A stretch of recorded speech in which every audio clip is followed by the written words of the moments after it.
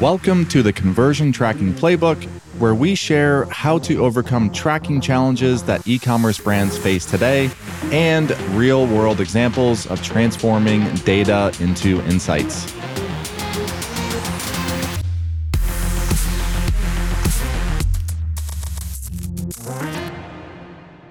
Welcome back to another episode of the Conversion Tracking Playbook. I'm your co-host, Brad, and we have John here again today. And we have another special guest, Dr. Fu, who is a specialist in ad fraud and everything that's related to fraud protection and bot detection, which if you're listening to this, I know many customers of ours do listen, ensuring that you are not paying for fraudulent clicks or views, or ultimately just maximizing your campaign budget is very, very critical to you today. So I'm excited for this convo. Dr. Fu, I'll hand it off to you to do a quick intro, and then John will dive right into the topic. So actually, before we get into the intro, I just want to do a quick rundown of what we'll be going through today. So we'll be going through the different types of advertising that typically fraud is most prevalent in, defining what ad fraud is, where it becomes a problem, how does fraud detection work, everything in the world of fraud in advertising and digital marketing. So just so everyone's listening knows what we'll be getting into today. It's a little bit different than the normal, GA4 server-side tracking, Google Ads we've been talking about a lot recently, but very relevant nonetheless. So Dr. Fu, I'll hand it off to you for a quick intro. Thank you, Brad. Glad to be here with you and John. My name is Augustine Fu. I've been doing digital marketing for almost 30 years here in New York. And for the last 10 years, I've been studying the problem of ad fraud. And most of you would recognize that as bots causing ads to load or bots clicking on your search ads and things like that. So today we'll kind of get into that. For a little more on my background, I have spent time with agencies. So on the agency side at Omnicom and IPG. And then prior to that, on the client side at American Express. But for the most part, I've gotten back to my own consulting and really focused on the problem of bot fraud and click fraud and things like that these days. Great. Let's frame this conversation by first going through the different types of ads and maybe what this conversation applies to and what it doesn't. Because even just when we started talking, there's some lingo that I don't think everybody's going to be totally clear on. So maybe we could define the ads that you mentioned and exactly what defines programmatic advertising. All right. Programmatic ads are basically the display and video ads that are purchased using real-time bidding. So you've heard the term RTB. So it's very similar to high-frequency trading on Wall Street, where buyers and sellers of shares of stock are literally bidding on every share. So here, buyers and sellers of ad impressions are literally bidding on every ad impression. So when an ad opportunity comes up, so you think about a web page like New York Times, there might be 3 or 4 ad slots on that page. When that page gets loaded by a person visiting the site, each ad slot would make a call out and say, who wants to bid on me? Right? So that's called a bid request. And then a whole bunch of advertisers would bid for the right to put an ad into that ad slot. So that's what real-time bidding is. So it's a ton of computation. It's a ton of bandwidth because, usually many dozens of advertisers try to bid on that. And it's sent out to 24 ad exchanges. So you can see how that multiplies the amount of bandwidth and computation. But, at the end of it, one advertiser would have won the bid, and then they have the right to serve an ad into that ad slot. So, for example, the publisher in New York Times won't even know what ad is actually going into that slot until it actually goes into that slot. So that's programmatic advertising. It's really become the dominant form of media buying in the last 10 years or so, because the largest of advertisers would have put billions and billions of dollars into buying these kinds of ads, and they're buying trillions upon trillions of ad impressions. So that's programmatic ads. I'm sure you're all familiar with search ads, right? Those are typically called CPC or cost per click. Someone types in a search on Google, and then some of the results are organic results, but at the top, you usually see some paid search results. So then when you click on that, the advertiser pays on a cost per click basis. So those are by far the 2 dominant forms of digital ads. So I think we're going to focus on those 2 for now, or for the purposes of this conversation, because those 2, display and video ads and search ads, represent almost 90% of the digital spend. So, in my work, I can see most of the bad guys go where the money is, right? So they're going to focus their attention on stealing from these 2 largest buckets. Okay, that helps. Will the rest of this conversation apply to all the traditional ad channels like Google Ads and TikTok and Facebook? So think of those as variations, right? So on TikTok, it's either a display or video ad. So it's very similar to programmatic ads. On Google and Bing, those are search ads.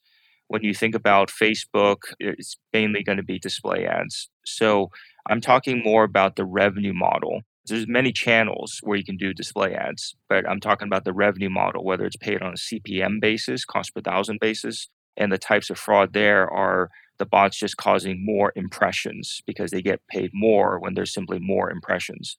And then the second business model is cost per click. So the bot will do the thing that they get paid for, right? So the advertiser is paying on a click basis. The bots will have to click it in order for them to make the money fraudulently. So that's why I tend to focus on CPM versus CPC and the revenue model as opposed to the specific channel. But there are nuances between channels. We can get into that if that comes up in conversation. Sure. Okay. So I think we kind of just did, but maybe we can formally define what ad fraud is in both those contexts.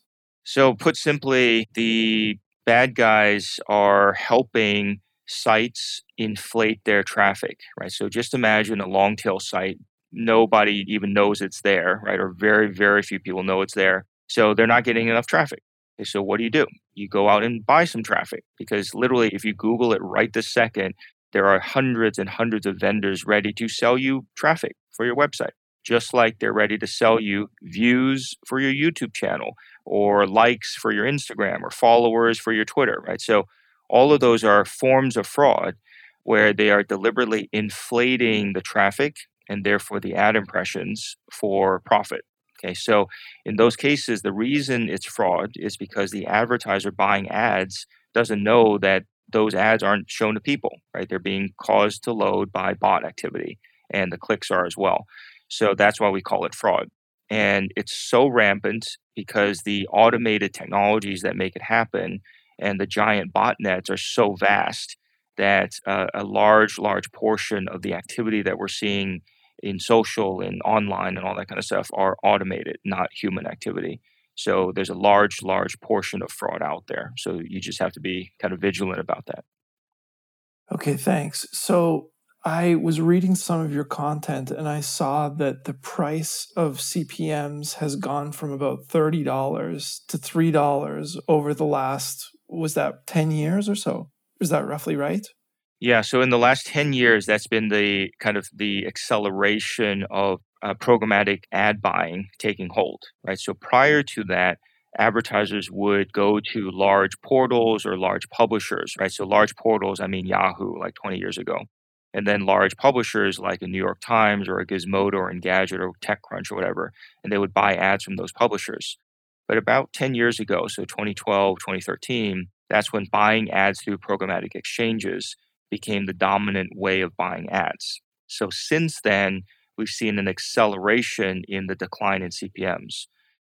That happened even though we were shifting vast sums of ad dollars into digital from other channels like TV and print, right? So the last 10 years, more and more advertisers shifted more budget to digital because they wanted to be innovative. They wanted to go where the audience is. So even though we've seen a dramatic increase in demand, right? So more and more advertisers wanted more ads to buy. You would normally think in like an economics 101 scenario, if there's more demand and there's finite supply, the prices should go up. But instead, we've seen prices go down for the last 10 years, right? How is that possible? The reason it happened is that supply grew even faster than the demand. And that supply certainly didn't come from human audiences exploding 1,000 times what it previously was. Human audiences don't grow that fast. In fact, they've been contracting for years and years because humans have other things to do now. So instead of going to magazine websites, they're now spending time on social media. They're on their phones. They're not going to websites as much anymore. So the amount of traffic to mainstream publisher sites have actually declined, not increased. But yet magically, we now see 1,000, 10,000, a million times more traffic, human activity or supposed activity on sites and mobile apps and CTV and everything else, right? So the quantities just don't match with reality. So in that case, your observation that CPMs have declined for 10 years is because the amount of supply has vastly outstripped the amount of demand, despite the billions of dollars coming in from other channels. So that's kind of one macroeconomic indicator that there's something else going on, right? Obviously, from my work, it's bot activity, but other people, really refuse to believe that because they've been happily buying larger and larger quantities of ad impressions for 10 years.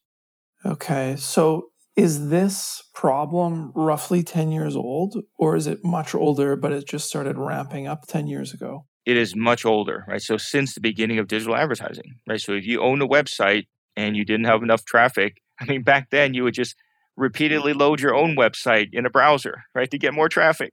Guilty. Definitely guilty of that 15 years ago, try to pump up my AdSense revenue. And I sent it to all my family. I'm not joking. I remember sending an email saying, Yeah, click refresh, click refresh. yeah, can everyone go visit this page and go refresh it every day? Busted. Yeah, but I mean, now the bad guys, there's way more automated means, and you can imagine the vast botnets, right? They can generate so much traffic to overwhelm Google's website or Twitter, right? That amount of traffic, right? The traffic fire hose, we like to call it. If you point that to a website that actually carries ads, that could generate enormous numbers of ad impressions. So that's a much more lucrative use of that botnet. So you can almost imagine when each of these smaller websites need traffic, they're essentially renting time on that big botnet, right? Those botnets already exist, but there's basically selling time on that botnet. So this website can say, I need 10 million page views. Please send me 10 million page views. And then the botnet will faithfully execute that. I mean, common sense will tell you there's not a whole bunch of humans sitting around with nothing to do to go hit your website 10 million times. It literally can't happen in the physical world. Okay, so all of this is automated activity, not human activity. I got to ask the question, which I think is next, John, but how do you detect fraudulent bot activity through, let's start with the CPM example. So bots that are inflating impressions. How do you detect that in what confidence level, greater than 80% confidence, 90% confidence? But I'll just tee that question up for you. It's really much more deterministic and precise than that. It doesn't have to be a probability that it's a bot or not, right? There's certain things that are so simple that, literally if you looked at the data, you can tell. I mean, some of the early stuff that people are still seeing in their own Google Analytics is, why are we getting all these clicks that are 100% bounce rate, 0 time on site, or some other characteristic, right? So you'll notice some of those kinds of characteristics. The other simple thing would be, how's this person hitting a deep page, right? Meaning a huge long URL. Nobody types in a huge long URL. They might type in the domain, right? Like NewYorkTimes.com, NYTimes.com, but they're not going to type in the whole article page, right? The huge long URL. So in the past, people have just attributed that to, people bookmark that. No, there's not millions of people who bookmarked it when the article just came out a minute ago, for example. Okay. So those are some obvious things you can see in your own Google Analytics to tell you that that can't be human activity. And then the bots sometimes get greedy. So they're going to try to load as many pages as fast as possible. So you're starting to see, how is this one user loading 1,000 pages in a minute? A human can't physically do that. So there's some very, very easy things you can see if you actually looked.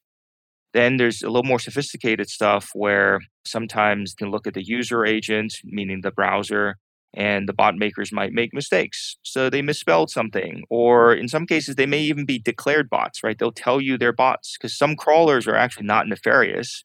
They're just there to do their job. So Google crawler, like Googlebot, is declared as Googlebot. So you can actually see that in their names. Not everyone does that. And obviously, the bad guys will have an incentive to disguise their bots. So they're going to just call it Chrome or Safari or whatever, right? So that makes it a little bit harder. So then, in the last 10 years, what I've seen is you can literally think of it as an arms race, right? It's good guys tech versus bad guys tech. But the problem is the bad guys will always have the upper hand. The good guys are always going to be catching up because, the bad guys can start committing some new form of fraud that the good guys don't even know what to look for, right? So this is starting to get similar to what we're observing in cybersecurity issues, right? Where you hear of these things called 0 days, which is literally, that means the first day that we discovered a fraud scheme or some kind of cybersecurity breach that has been ongoing for years, we just simply didn't know it was there. So there's many of that kind of phenomenon where we're starting to detect more and more of that. But the bad guys will be actively disguising their bot activity, trying to hide the fraud and, stay undetected so that they can keep making money for as long as possible. So some of the things they do is block the detection tags. So for example, just like humans block ads, because we know these are the ad serving domains, the bots are very adept at blocking detection tags, specifically from the legacy fraud verification companies. So when they see a double verify tag, they block it. When they see a moat tag, they block it. When they see an integral ad signs tag, they block it. So when these companies' tags are blocked, they get no data, and therefore they can't mark that bot as a bot. So when you look back at some of their historic data, they're always reporting 1% or less fraud or IVT. Most people just assume that that meant that there was only 1% fraud. That actually should mean, you should understand that to mean that that's all the fraud that they could catch, not that that's all the fraud there is. So a lot of people have wrongly assumed that fraud is low and under control, including the trade associations, right? So here in the US, the Association of National Advertisers have put out 6 years of press releases based on those incorrect numbers, right? They keep repeating those numbers and keep saying fraud is less than 1%, don't worry about it, right? And that's why I've spent my time and my work, and I have my own tools, technology tools, to go look for those bots that are being missed by the legacy fraud verification companies. And people are their minds are at ease right now because they keep hearing that fraud is low, don't worry about it. But in fact, they should be at their highest alert, right? They should be the most vigilant now because we've never seen as much bot activity as we're seeing right now. And I think there's a couple different categories of fraud detection, right? There's the ones that you mentioned. Then there's also, the ones you see on Instagram advertising to you for fraud detection that you didn't name, maybe like newer school versions of fraud detection. Is there any fraud detection that's okay out there? Or are you saying it's all pretty easy? You block their script, they can't detect it, and it's kind of game over for the fraud detection? One of the main problems is that they don't tell you what portion of the data they did measure and what portion of the data they could not measure. Okay, so that's a big challenge. So I have my own tools. I gave it a name 2 years ago in 2020, 3 years ago now, called it Fu Analytics. And I think of it as an analytics platform, not just a fraud detection platform, because one of the key things you need to do is figure out what to act on afterwards, right? It doesn't do you any good to know it's this percent fraud or that percent fraud, right? That's more like a sports score or something. Oh, yay, we got, less fraud or more fraud. You can't really do anything about it. So with an analytics platform, what we're looking for is obviously we're looking for the fraud and the bots and where they come from. But there's other things that are not fraud related, but that could tell you something is wrong with your campaign. So, for example, when we measure the ads and we see that most of the ads are loaded between midnight and 4 a.m., that's not going to do you much good because most people are sleeping then, right? So your ads are not being shown to humans. So simply by having hourly detail in the analytics, we can say, well, why are your ads all used up in the overnight hours when humans are sleeping? And then you have none left for the waking hours when they're actually online. Right? So again, that's not a form of fraud. That's something that analytics can do for you so that you can study your own campaigns. But ultimately, when we're talking about fraud, we can actually see where the bots are coming from. Right? So there's usually a click through, and we can actually see, oh, it came from a Google campaign or it came from a click through from this website. When we start seeing that level of detail, then we can go back into our campaigns and start blocking those sites, right? Because we don't want that traffic. We're paying for bot clicks and it's not doing anything for us because they're not going to convert anyway. So you see how it's multiple layers, and there may be some good fraud detection companies out there that are new that could detect it better. But given the amount of snake oil and smoke and mirrors that I've seen over the last 10 years, my first assessment is, okay, they're not going to be that good until they can actually prove to you that they can catch some fraud. And I'm happy to assess any of those or do measurement against any of those to see if they're actually catching the majority of the fraud. For people who haven't seen some of your charts on LinkedIn, you just mentioned the stat of 1%. That's what's being claimed, but it's very, very dramatically different than that in some of the stuff I've seen from you. Can you talk a little bit about, I don't know, some examples, maybe not worst case scenarios, but what you see in terms of percentage from these channels that's fraudulent? It could be night and day. So I'm going to just kind of bracket it for you. Okay. So when you're running a campaign on Facebook and you don't turn off Facebook Audience Network, you could be seeing dramatic levels of fraud because the sites and apps that belong to FAN, so they're outside the main property, but they're using Facebook's network to run the ads. They have both the motive and the means to commit fraud, lots of it. Right. So if you don't turn those off, you're going to see lots and lots of bot clicks coming through. And I can tell you there's a small business owner who contacted me more than 5 years ago. So he was doing Facebook advertising himself, and he was selling music and merchandise on his own website. So for a 5 year period, at the beginning, it was working pretty well, right? But over time, he said, it's starting to get worse and worse and worse, even though he was buying more and more ads and they were getting cheaper and cheaper. And he was even getting more clicks, but his sales were going down, right? So he tried to solve it himself for 5 years, but was pulling his hair out and said, can't figure this out. Let me call someone. So he called me up. And first thing I asked him was, is the Facebook Audience Network checkbox checked or not checked, right? It's checked by default because Facebook wants you to buy all those ads because it generates enormous volumes, right? And lots of clicks. So he said it's checked. I said, why don't you turn that off and, call me back in a week. And basically, once he unchecked that, he saw that his numbers of impressions went way, way down. Number of clicks went way, way down. And his cost per click and cost CPMs went way up, right? So he said, what the heck's going on? But ultimately, he saw his sales come back because the vast majority of the clicks that he was getting from Facebook Audience Network were not real. And those were not converting anyway, right? So it basically generated large numbers and it made the average costs seem to be a lot lower than they should be simply because the denominator is much larger now. So those are examples where, if you're running on Facebook, make sure you turn off FAN. If you're running on Google, make sure you turn off search partners so that your ads stay on the main property, google.com, because humans Google things, right? So there's still going to be human audiences going there. So make sure if you're running search ads, just keep it on the main property. And then, again, parallel after parallel. Same thing with TikTok, right? If you're running ads on TikTok, you want it to stay on the main app. We've seen campaigns where 99% of the ads did not run on TikTok itself, even though the advertiser was buying the campaign through TikTok. They have something called Pangle, which is their audience network, which are thousands of other apps that are, using the TikTok railroad tracks to run ads. All of those are just committing outright fraud. So even if you're getting, billions of views, right? So it just ticks me off when I see a big advertiser send out a press release saying, we got 6 billion views on our TikTok campaign in the first day. Okay. There's only 7 billion humans on Earth. So I don't think 6 billion people saw your ad in the first day.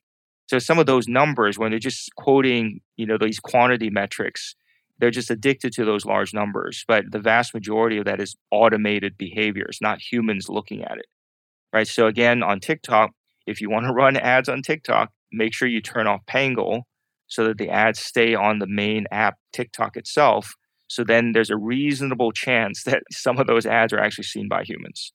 Okay, so again, I'm just kind of bracketing it. There's best practices. Clearly some of these things work. It's not to say to turn it all off, but you should be going for business outcomes, not for quantities of impressions or quantities of clicks, because all of those metrics can be easily gamed by bot activity and fraudulent practices.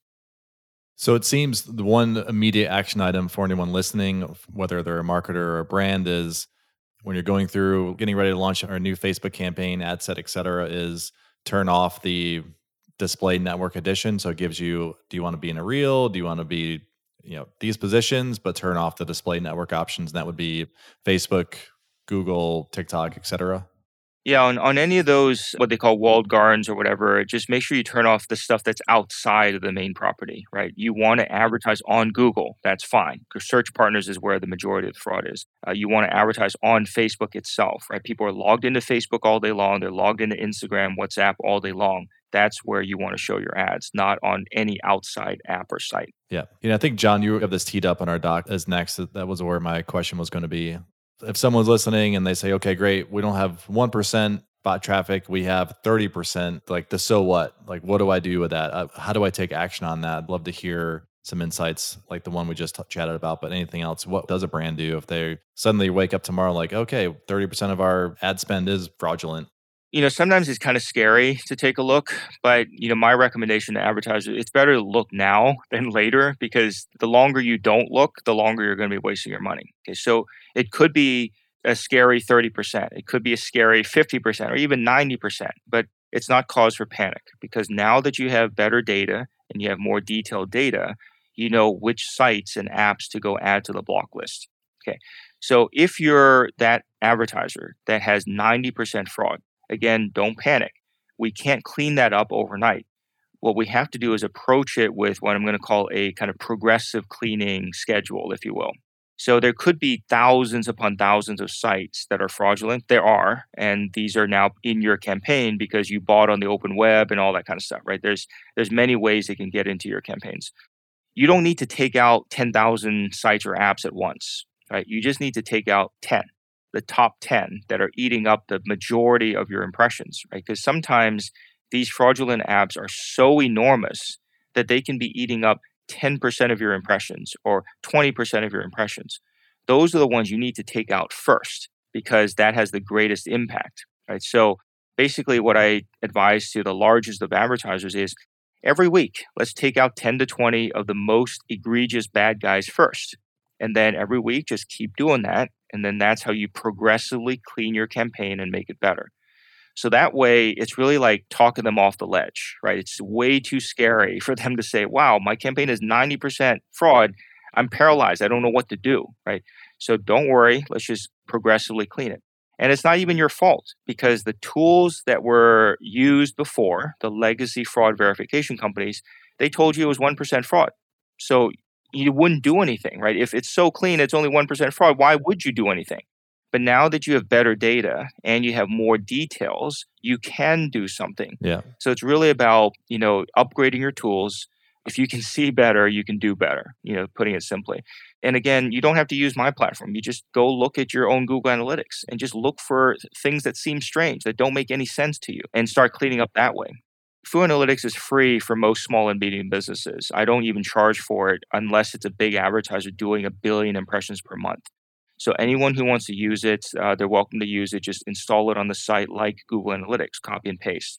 And then you can start to use it. I can show you how, you guys can help all of your customers kind of look through the data and say, let's take out these obvious bad guys first, right? And that way you progressively clean it and make all the campaigns better. So just to summarize for myself more than anyone here, it really is just looking at, okay, we just need a little bit of a sharper lens into the traffic. So where's it coming from? So the referrer, what are the key metrics associated with that referrer? So 100% bounce rate, no time on page, because that means there's only been one hit that GA's received. Probably other metrics that we don't necessarily need to go in detail on, but essentially look at that a little bit more of a deeper analysis on, okay, it looks like these 10 referring domains, which may or may not be visible in GA if they're doing a custom source medium override just to try to spoof it. But that's essentially what you're saying. Okay, we're going to take those 10 domains and we're going to block them in Google Ads where we don't want any ad impressions or whatever else we might do in different networks besides Google. Is that about right? Yeah. So basically, like I said before, you could either turn off all of search partners, right? And that way you'll reduce or avoid 90% of the fraud. But if you can't do that, then yes, we have to go back and look through, where the click fraud is coming from. So we then go block those domains. But beyond GA, right, a lot of that you can do yourself in Google Analytics. What Foo Analytics does on top of that, right, we typically run next to GA, not in place of, because GA, a lot of people are very used to that. So, focus on that and keep using it. But Foo Analytics layers on top the bot labeling, right? So Google Analytics does filter some bot traffic because they're required to by the IAB. Now, most of those bots are the ones that declare themselves. So if they see Google bot or Bing bot or any of the named crawlers, they are usually pretty good at filtering that out. The problem is they don't tell you what was filtered and how much was filtered, right? So then you're left with a discrepancy in GA that you can't explain. And very often that manifests itself in the discrepancy between the clicks that your ad platform is telling you got and the number of page views you see in your own GA. And in that previous example that I cited, he was noticing a 90% discrepancy, right? So using round numbers, The Facebook platform was telling him he got 100,000 clicks, but his own GA was reporting he was only getting 10,000 arrivals on his site. So again, look for those kinds of things. If you're seeing a greater than 10% discrepancy, something's going on. So then when you put Foo Analytics on the site, in addition to your GA, what we're doing is we're labeling the bots and not discarding any of it, right? So then we can tell you which bots they were, where they're coming from, and even which campaign or channel they're coming from. Once you can see that, then you know which channel to go troubleshoot, right? If very few bots are coming from Google paid search, you're fine. You don't have to go troubleshoot that. But if a large number of bots are coming from your TikTok campaign, then go do something about it, right? You then go turn off Pangle or something, right? Then you know exactly what to do. That's how you figure out what to troubleshoot, where you need to troubleshoot, and that kind of stuff. If I had $1 for every time I was asked why Facebook clicks don't match sessions in GA, I probably wouldn't be on this podcast right now. Yeah, that question is the impossible question to answer, but I'm just going to send them your way going forward when we get that. We'll just set up a Well, let's go help them together. Yeah. I'll tell you, my company is a one-person company, and it's been that way for 25 years. So I'm very happy doing the research, and I don't want to build an operating company around this, right? So I'm going to continue building Foo Analytics. And if you compare this to any of the other fraud verification companies, I will still be tuning the algorithm. I don't know when was the last time their algorithms have been updated to account for the bots being more sophisticated, but I'm going to keep doing that job.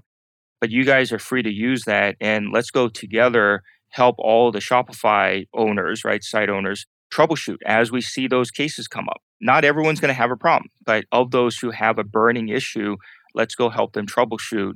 And it's really a simple matter. The Shopify place, you can just add a tag, again, by copy and paste. Mm-hmm. So whoever's interested, we can create accounts for you and them.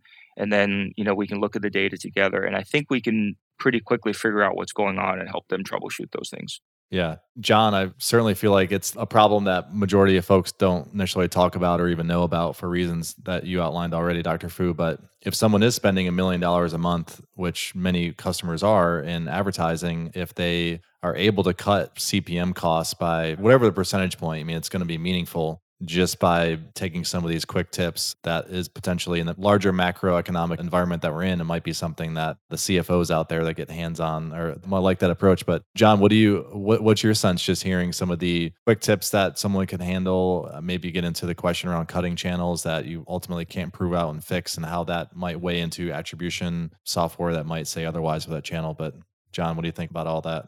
Yeah, I think there must be some weird psychology at play here, because it sounds like when you start cutting the bad traffic, your CPMs or CPC goes up, right? Which people don't like that. But the end result, and not in lockstep, I assume, is that somewhere we can measure this impact, right? Whether it's in the conversion rate of the advertising or in the return on ad spend, or where does it show up if we go and start fixing this stuff? It's really in the cost per acquisition or cost per outcome. Right now, people are too fixated on just the CPM costs or the CPC costs, but they're not sufficiently fixated on the outcomes. Here's one other nuance that most people don't really think about. Some of those outcomes, meaning those conversions or sales, would have happened anyway without the click or without the paid media. I'll send you an article later. There's a great case study by Brian Porter. They're one of the largest glassware sellers on Amazon. What he noticed was that, they were spending $10 million a month in media on Amazon.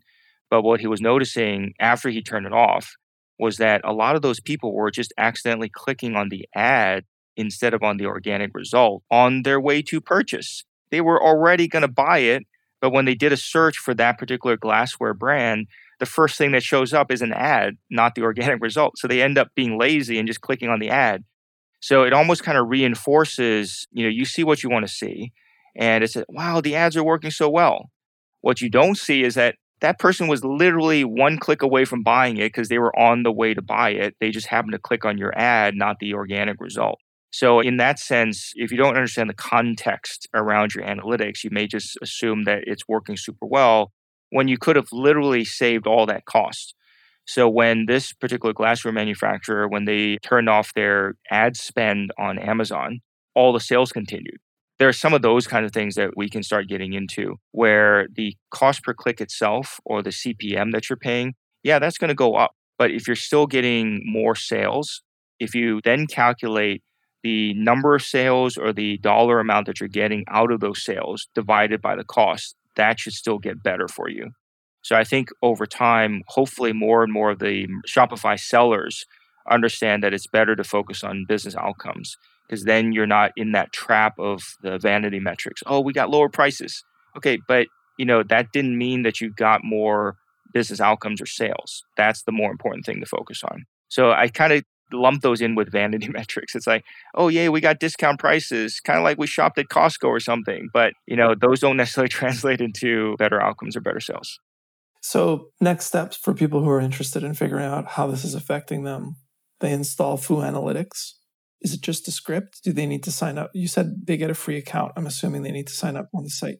Yeah, what I'll do is let's go do a few of these examples for your customers. I'll set up an account for each of them so they can log in and see. You guys will kind of have a master account because you're helping them with the GA anyway. So you guys can look across all those accounts. And then when we have 5 to 10 signed up and we have a week's worth of data, let's go review those together because then we can very quickly pick out the problems and troubleshoot. In fact, if we have 10 to 15 or 20 of these at the same time, you guys might even be able to write a tutorial to say, we're seeing these common features, right? We don't even have to name any of them. Like in my writing, I've been writing about the phenomenon of fraud, not the names of the companies.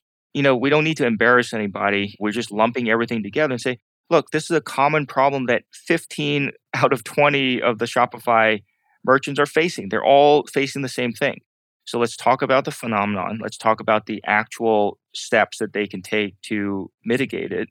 And that's going to be a win for everybody, including all of your Shopify customers. I can't imagine there's anybody listening to this podcast who'd be interested in doing this. What do you think, Brad? Yeah, I'm sure we'll get a few takers. Yeah. Anything to lower cost per acquisition while maintaining spend I would say that's a huge, huge win. I was just keeping track of a few random questions as you're going through the conversation. So just on our marketing site, we use Cloudflare. They have this, the under attack setting, which is kind of like their DDoS attack setting. Are there any solutions out there that you know of like that under attack where it requires you to, there's some sort of authentication. Sometimes you have to do the CAPTCHA or that's probably more sophisticated today. But does anything like that exist out there that would help block all bot activity, even though it's a potentially poor user experience and you're likely to impact just your general site conversion metrics? The Cloudflare stuff is by far the best stuff out there. They are network specialists, so I would recommend putting that in front of everything. But let me be a little more clear on that. They are very, very good at preventing DDoS attacks, because there you can literally see the volumes of traffic coming to your site by the millions or the billions, right? Now, there's very little incentive for attackers to attack a small Shopify site, right? They don't make any money from doing that. But yet, if you have Cloudflare DDoS protection in front, it's going to help mitigate that. So that just reduces your risk of being attacked. The other thing that they have is the managed CAPTCHA. I think there's a newer name for that. But basically, they don't throw a CAPTCHA unless they really, really have to. So Cloudflare has a sufficient network visibility to say, we know these are bots because we've seen them before in other places. So that's why I'm saying by far the best solution out there for those kind of bots would be Cloudflare. However, the bots can be more sophisticated than that, and they will be in certain cases. Remember the recent case of Taylor Swift? She had a concert, and then within the first 15 minutes, all of her tickets were basically bought up by bots. Yeah. Those bots are scalper bots. They buy up those tickets so that the bad guys can resell those tickets on the aftermarket for 5 times the money. So in those cases, they got around all of the bot prevention, detection, all that kind of stuff. So there are the really advanced kind that, if the bad guys pay enough for those bots, they can fill in the forms, they can type in credit card numbers, they can complete the purchase, right? Do all of that kind of stuff. But I think in most of your cases, they're not going to be using that kind of bots because there's no advantage for them to make a false purchase on one of your Shopify sites.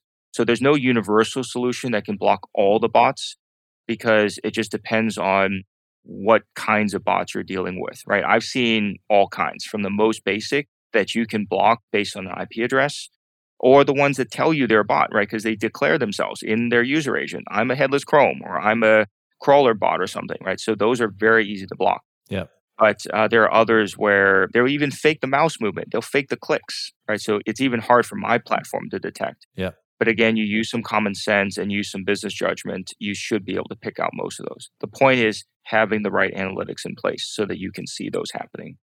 So in theory, with this real life example, last week we had a massive spike. It was like 1,000x spike in requests. Our site basically went down, had to turn on the Cloudflare under attack mode. Just going into looking at some of our Facebook ads, unfortunately, they have the audience network enabled. So in theory, if those ads were placed on these other sites and those sites were trying to drive up CPMs or just trying to make money, in theory, that is a plausible explanation. I'm not saying it's the real explanation, but plausible of whatever sites our ads were being hosted on, their bots were just attacking it, trying to make their money. And unfortunately, we were one of the ad placements shown and just was driving a lot of bot activity, which again spikes the requests, burns our budget. And so that's where the other company contacted me right after that.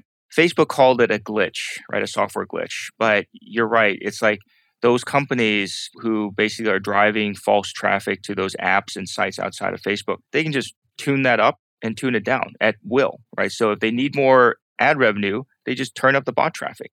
So that translates into it burning through your budget, right? You saw that on the other end because you were an advertiser and you didn't turn off FAN. It's way, way harder. And there's no incentive for them to do that when the ad runs on Facebook itself, because Facebook makes the money. So unless Facebook is doing that kind of fraud, you won't be affected by that kind of 1,000x spike. But if your ads are running on stuff outside of Facebook, that certainly can happen again. You see what I'm saying? So you can significantly reduce your risk and reduce your exposure to at least 90% of the fraud by leaving your ads only on Facebook and turning off FAN. Awesome. Well, John or Dr. Fu, anything we left out that you wanted to cover today? I think we covered a lot. So, hopefully let's get some trials going and, let's look at data together. Because, if we see 5 and it's pretty much the same thing, if we see 10, it's pretty much the same thing, we can go roll this out to the rest of your customers and really significantly help them. Just stop wasting the money. It's not their fault, but prior tools just didn't show them enough details for them to do anything about it. So now let's go help them make it a lot better over time. Love it. Thanks for doing this research. It's pretty interesting stuff, and I have never seen this anywhere else. So appreciate you digging so deep. And I'm glad you guys are looking because I've had tremendous pushback, right? You can imagine the big agencies that serve P&G. They're trying to help P&G spend $2 billion in digital. They don't need to spend $2 billion in digital every year, but the agencies want them to because they want to make the money off of a share of that, right? So they're just buying complete crap. They're going to all these small networks like, oh, can you sell me 1 billion impressions? No, they can't sell you 1 billion impressions. They can if they just made it up with bot activity. So, you can see how those incentives are completely misaligned. Whereas in your case, if it's a small and medium business that's actually looking at outcomes, right, that's a waste of money. They can't afford to waste that much money. For P&G, if they blew the entire $2 billion, it doesn't matter to them. They're so big. But for small and medium business, if they're spending sizable dollars in digital, that's meaningful, right? If they could actually do better with those dollars, invest it better, or at least cut out the waste, the obvious waste, it's going to be so much better for them. So I think that's what we can go do together and help them over the course of the next year or 2 years and that kind of stuff. Did you enjoy today's episode? If so, we release 2 new episodes per week. So be sure to subscribe to this podcast on Spotify, Apple Podcasts, or anywhere else that you subscribe and listen to your podcasts. I also have a favor to ask. I'd really appreciate if you could leave a comment or a review so I can learn exactly how to improve future episodes for you. And last but not least, if you want to connect with me, find me on LinkedIn by searching Brad Redding at Elevar. That's ELEVAR. Or you can DM me on Twitter. My handle is I am Brad Redding. I look forward to connecting with you. Thanks again.